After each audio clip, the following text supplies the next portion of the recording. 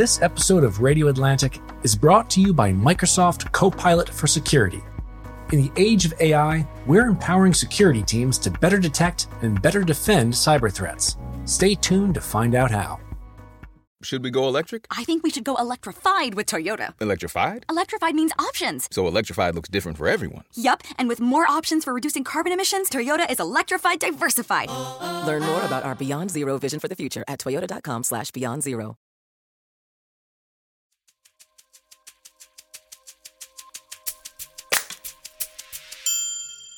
This is Radio Atlantic. I'm Hannah Rosen. It's the middle of winter, and like every winter, we're seeing a spike in COVID cases. So this week, we're going to share an episode from the summer. It's a conversation with science writer Ed Yong about long COVID, and in particular about fatigue. That condition and our understanding of how it's connected to chronic illness is still evolving. But by its nature, it tends to be underseen, underdiscussed, and just underappreciated. So we wanted to resurface it this week. Here's the episode.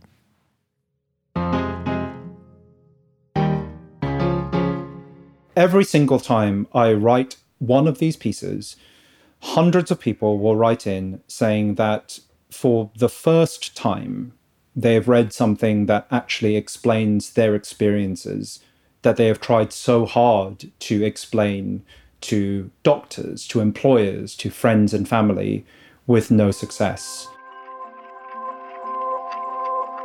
I really cannot stress enough what a large community of people exists out there who are suffering and feel like they're suffering alone. I'm Hannah Rosen, and this is Radio Atlantic. In theory, a conversation between a doctor and a patient should be pretty straightforward. Doctor, I have this thing. Okay, patient, I can help you out in this way. But sometimes it doesn't go that way, because the doctor may have some baggage, like outdated medical knowledge or cultural stereotypes, and the patient might have some baggage, like shame or not quite the right words, and all of that gets in the way. This is a condition whose sufferers could very easily be overlooked, in part because many things about their condition hide them from public scrutiny. Today, we're talking to former Atlantic staff writer Ed Yong about a disease, maybe more like an extreme symptom, where the baggage gets in the way a lot: fatigue. As a science and medical writer, Ed hears from a lot of long haulers, people who are suffering from long COVID, and fatigue is one of their main symptoms. It feels as if they are, collectively, a group of people we'd rather not think about. Because, COVID was a nightmare. Let's just be done with it already. I've been reporting on long COVID since the very beginning, since before most people knew about its existence. I think even from those early days, there was a sense that long haulers are deeply inconvenient to this narrative that the mission has been accomplished, we're all done, we've got vaccines and now we're fine. That's not true. And I think the fact that there are still people who are suffering from persistent disability as a result of COVID infection is a testament to the fact that the pandemic and its consequences are still with us and will be with us for some time. COVID was a shared experience. But for these long haulers, the aftermath is much more lonely. And the thing I learned in this conversation was that it's not just doctors whose biases are getting in the way of understanding this disease. Many of us have a hard time taking something like fatigue seriously. Before we get going, a quick medical primer. In this conversation, we're talking about a kind of fatigue experienced by both people with long COVID and people with myalgic encephalomyelitis, or ME, which is sometimes casually referred to as chronic fatigue syndrome, or CFS. Ed just refers to it as ME-CFS. He also refers to something called PEM, P-E-M, or post-exertional malaise.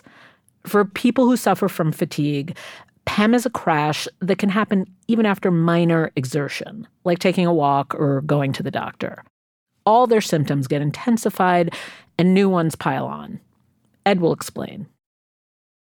That version of fatigue that people with these illnesses are suffering from is just not the same as the kind of everyday fatigue that a healthy person like me might experience. I have experienced fatigue before. I have done all-nighters, I've done long workouts, I've been jet lagged. It's really nothing like what the people I've interviewed have experienced. So baseline, people with long COVID and ME/CFS experience a fatigue that is much more severe. They feel leaden, they feel weighed down as if they've got weights on all of their joints. While my fatigue is amenable to agency, as in I could do a long run, but I'll still will myself to go into a shower and then I'll feel better afterwards. The fatigue of these energy-limiting illnesses is much, much harder to push through.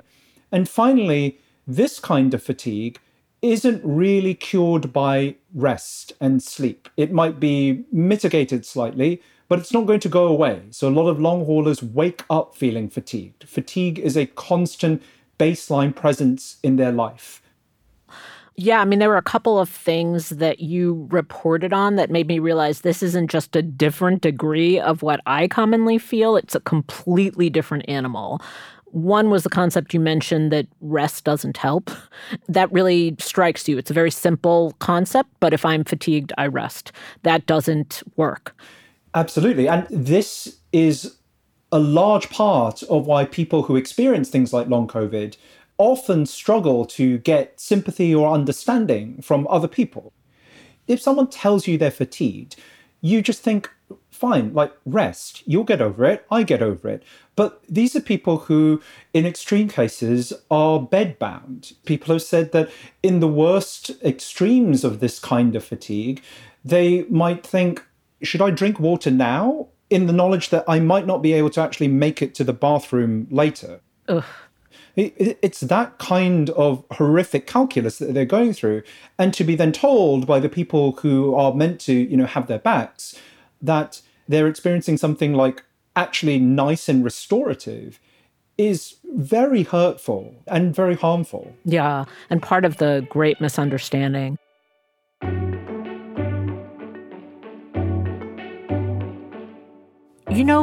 One thing that was revelatory to me in your reporting, and maybe infuriating is a better word than revelatory, is learning that we actually know quite a bit about the mechanisms of fatigue.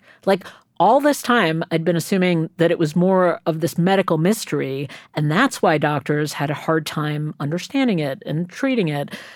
But it turns out that there are at least some very likely explanations. Yeah, it is also infuriating to me that this frame of long COVID and ME being mystery illnesses is so common and so readily regurgitated, because I think it masks this deeper existing understanding of what's behind these illnesses. The explanations for why people with these conditions experience such profound fatigue, I think, fall into two main categories. One is a problem with their autonomic nervous system. That's the part of their body that governs all of the unconscious stuff, like heartbeat, breathing, the things that we do without thinking about it. When that's disrupted, that's a condition called dysautonomia, then things that we normally take for granted just don't work. So when we're active, blood vessels expand and send oxygen-rich blood to the muscles that are doing the work. If that doesn't happen, then we simply don't have as much energy as we actually need. If those active organs that aren't getting blood include the brain, we might get brain fog. And then a lot of people with long COVID and ME also have metabolic problems. It's problems with the very fundamental generation of energy. Because of either the infections that they experience or the inflammation that results, their mitochondria, so the tiny little batteries in our cells that provide us with energy, start getting damaged. When they get damaged, they release these violent oxygen chemicals. Inflammation can also trigger this switch from the normal kind of energy-producing system that we all use to a faster but much, much less efficient one that also pumps our cells full of lactic acid, which, as we know after a workout, is quite painful. And so all of this explains that dead battery feeling, that you just simply cannot produce the energy you need. It explains the poisoned burning feeling that a lot of long haulers experience because their cells are filling up with things like lactic acid, which hurt. It is actually helpful to be able to visualize some of these symptoms. So is there any way to quantify this? Do we know how common it is? Are there any reliable statistics about how many people are suffering from any of these forms of fatigue? Yeah, it can be hard to measure because obviously these symptoms are a bit subjective and the way you measure them can vary from study to study. But it is clear that even taking into account people with ME/CFS, for whom PEM is just the defining characteristic, there's anywhere between 800,000 and 2.5 million of them in the US alone. Right, if you think about long COVID, it's estimated there are over 15 million long haulers in the US. Fatigue and PEM are both very common symptoms of this condition. So not all of those 15 million will have these problems, but many will. They will vary in severity, right? So people who have the worst varieties of these problems will be bedbound or housebound. You might see someone who has PEM on a good day when they are trying to have a normal life. You're not going to see them 2 days later when they are crashed and unable to move. And that's one of the forces that I think hides the reality and the scope of these conditions from public understanding. People with these kinds of energy-limiting illnesses are often treated not just with disbelief, but with contempt. A woman named Mary Dimmock, who's been a long-time ME/CFS advocate, told me that she only understood what her son, Matthew, who has ME, goes through when she watched him just melt in front of her eyes because he had a PEM crash. What did she mean by melt? I think that your energy disappears. You might feel sick as well as tired. So a lot of people talk about having fluish symptoms on top of the fatigue that they experience. But in Mary's case, she talked about her son, his color changing, his posture changing, he just seemed to lose energy in front of her eyes, going from someone who was, sitting upright at a dinner table to someone who couldn't even manage that.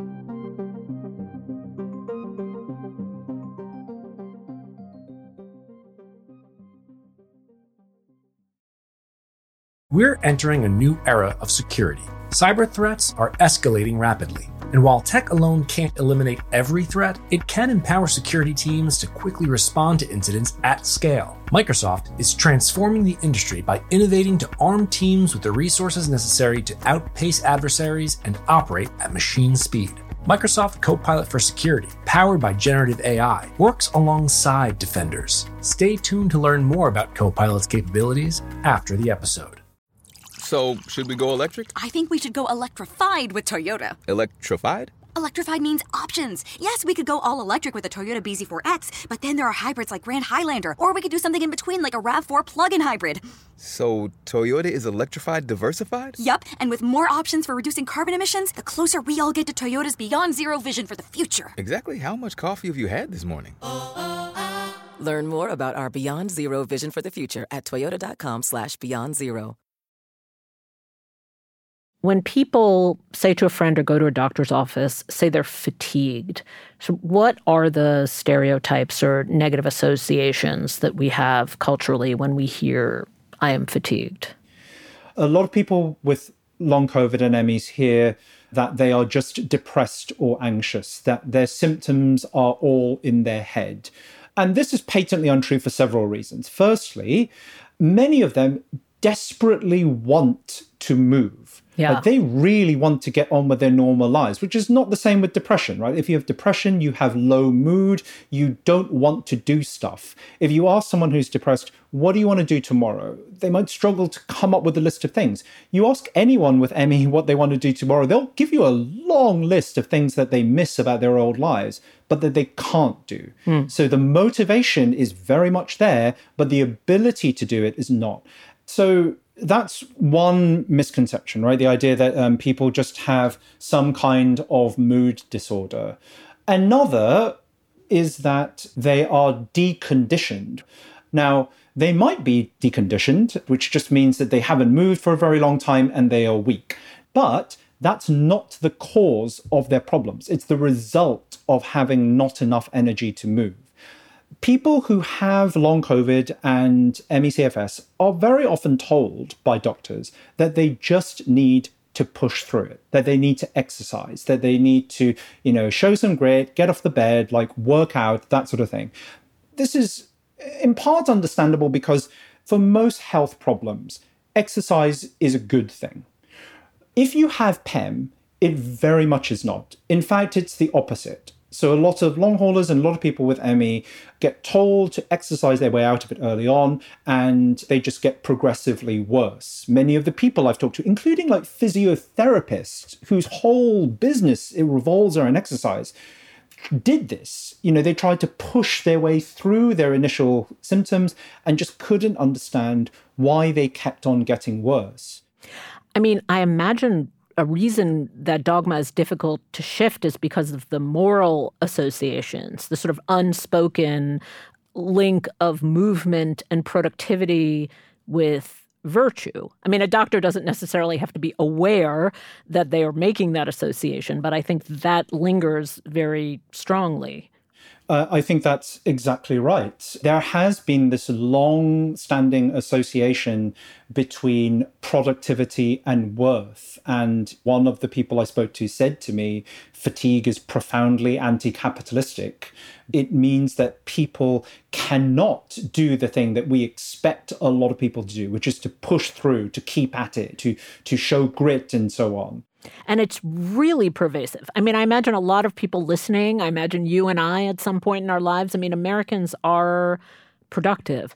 And as much as we want to help it, I bet a lot of us just can't break that association. Even doctors, whose profession is famous for forcing their way through exhaustion.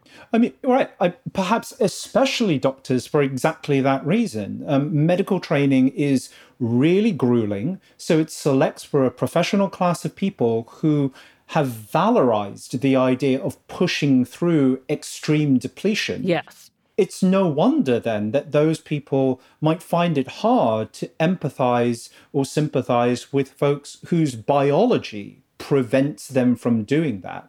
And especially because these are not things that are taught in medical school. All the people I know who have long COVID and ME and who are also healthcare professionals tell me that they never learned about these conditions when they were going through their training and were completely shocked to see for themselves that a body could lack energy in these profound ways. Yeah, there's also another way in which this is pervasive, which is among women. Like, there's a long history of women describing how difficult it is to convey that they are suffering from chronic fatigue. I'm thinking of Megan O'Rourke's writing here.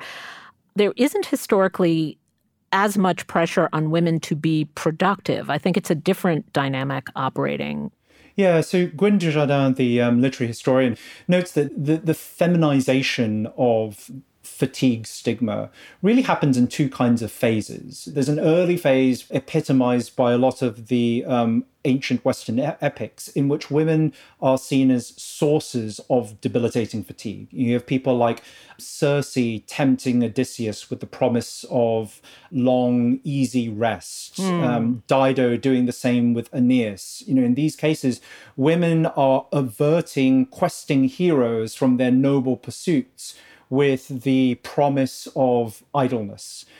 And then much, much later on, After industrialization, women turn from being sources of fatigue to emblems of fatigue. The idea is the men are going off to the factories to labor and work while the women are sitting at home doing nothing, and they become stigmatized for that instead. But, in either case, the stigma is there, it is feminized, and it is negative. And the fact that these kinds of energy limiting illnesses, things like long COVID, disproportionately affect women is absolutely part of why they are so neglected. One common thing I hear from skeptics of all this is, I don't know anyone with long COVID. How can there be a mass disabling event when no one in my social circle has this? Well, especially if you're skeptical about it, no one's going to talk to you about any of these problems, right? Think of how much it takes, how much courage and trust it takes to unburden your health problems on another person. I mean, as you're describing it, I'm thinking it might be harder among a certain sort of class of achievers in America to say the words, I can't get out of bed, than it is to say, I'm an alcoholic. I mean, that's weird, but it might just be very hard to say, Yeah.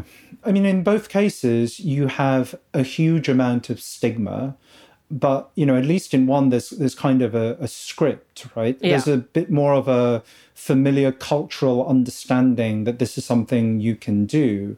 It has been striking to me in talking to a lot of long haulers and talking to a lot of scientists who study these conditions, how much concordance there is between the language and the metaphors people use to describe what is happening to them every day and the scientific underpinnings that we're starting to understand behind these conditions. People with these conditions are often told that their descriptions are exaggerated or melodramatic, but they contain an incredible amount of truth in them. Most long haulers do not know about the biochemistry going wrong inside their cells, but they do seem to be uncannily good at capturing some of those things through metaphor. So people with one kind of dysautonomia called POTS will often say that they feel drained. And that actually is exactly what is happening to them. They might stand up or sit up and blood will pool into their lower extremities because their autonomic nervous system isn't working. So they really are being drained. Right. The autonomic nervous system that isn't working properly, that's the thing you mentioned earlier, which might mean that your blood vessels aren't dilating like they should, or your heartbeat and breathing are affected. So they are trying to head off all these very real symptoms by slowing down. And I guess the difficulty is that there's all this cultural resistance to slowing down. So what methods are people finding to get through this? Pacing is the single most important strategy that a lot of the people I've talked to have taken up. And that is a way of carefully sensing how much energy you actually have and keeping your activity levels below that threshold that might lead to a debilitating PEM crash. Right. For example, someone might know that they need to do an hour of work, and they might rest in the run up to that, and they might take a long rest after that. They might wear a heart rate monitor, and they might note how their day-to-day activities are affecting their heart rate, and they might just have to stop and slow down if they hit a certain threshold. It's quite a difficult strategy to learn how to do correctly. People without certain privileges like financial security or social support might struggle to do full stop. And people who really want to regain their former lives or who are struggling with their mental health might also find incredibly difficult. I think pacing is immensely important, but it can be hard for people to appreciate its value because it's not really about getting better. Pacing is not going to cure your long COVID. It is predominantly a way of not getting worse. And that is the risk that people run when they overexert either physically or cognitively, they could get worse with each crash. So not crashing is infinitely better than crashing all the time. And people I've spoke to have said that, but it doesn't mean that you're suddenly going to be healthy again. And that is, quite a rough pill for a lot of people to swallow. Ed, when you talk about this and explain it to me, it sounds so clear and comprehensible. How do we open this up so that doctors, friends, family, supporters just understand this whole landscape a little better? Like, how do we get to a place where the doctor-patient conversation or the friend-friend conversation is maybe more open and sympathetic? Well, I think you need to understand the cultural history for why we stigmatize these conditions and why we don't really understand them. You need to know the science behind them that shows that they are a real physiological thing. You need to hear the experiences of patients themselves to really understand what fatigue means to them and what PEM means to them and why they're so different from either what these patients experienced when they were healthy or what I experience as a healthy person. And then you need to know the consequences of things like exercise and activity, and you need to know how to actually support these patients in not getting worse or, regaining as much quality of life as they can. Yeah. And, friends I've had who've had long COVID, I do notice there is an eagerness to talk and such gratitude for curiosity because it's lonely, because you're experiencing sort of an unusual constellation of symptoms by yourself. And so it's nice to be able to unburden in specificity. Absolutely. Especially if they trust that you will actually listen to them. There is so much openness and warmth and willingness to share in this patient community. So many of them are so desperate for the barest shred of understanding that they will sacrifice some of their health in order to get it. And I think that alone should be a sign. What they need from the rest of us, people who are able-bodied and healthy, is not an awed sense of inspiration, but solidarity and support and empathy and a push for more understanding and better treatments. Well, on that note, Ed, thank you so much for talking to us, and thank you for writing this. Thanks, Hannah. Thanks for giving time to this.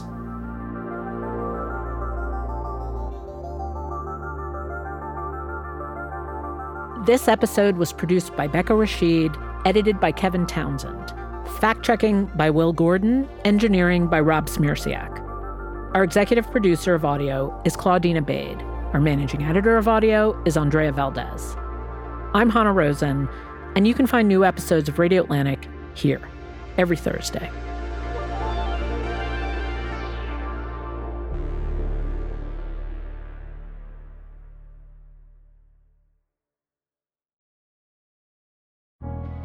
This episode of Radio Atlantic is brought to you by Microsoft Copilot for Security, completely integrated into your organization's security infrastructure. This AI companion is informed by 78 trillion signals daily to help you catch the threats others miss and reinforce your team's security posture efficiently. It synthesizes data from numerous sources and can analyze 500 lines of code in under a minute to put critical guidance at defenders' fingertips. It helps teams detect threats and take action in minutes instead of hours or days, which can reduce attack investigation time by up to 40%.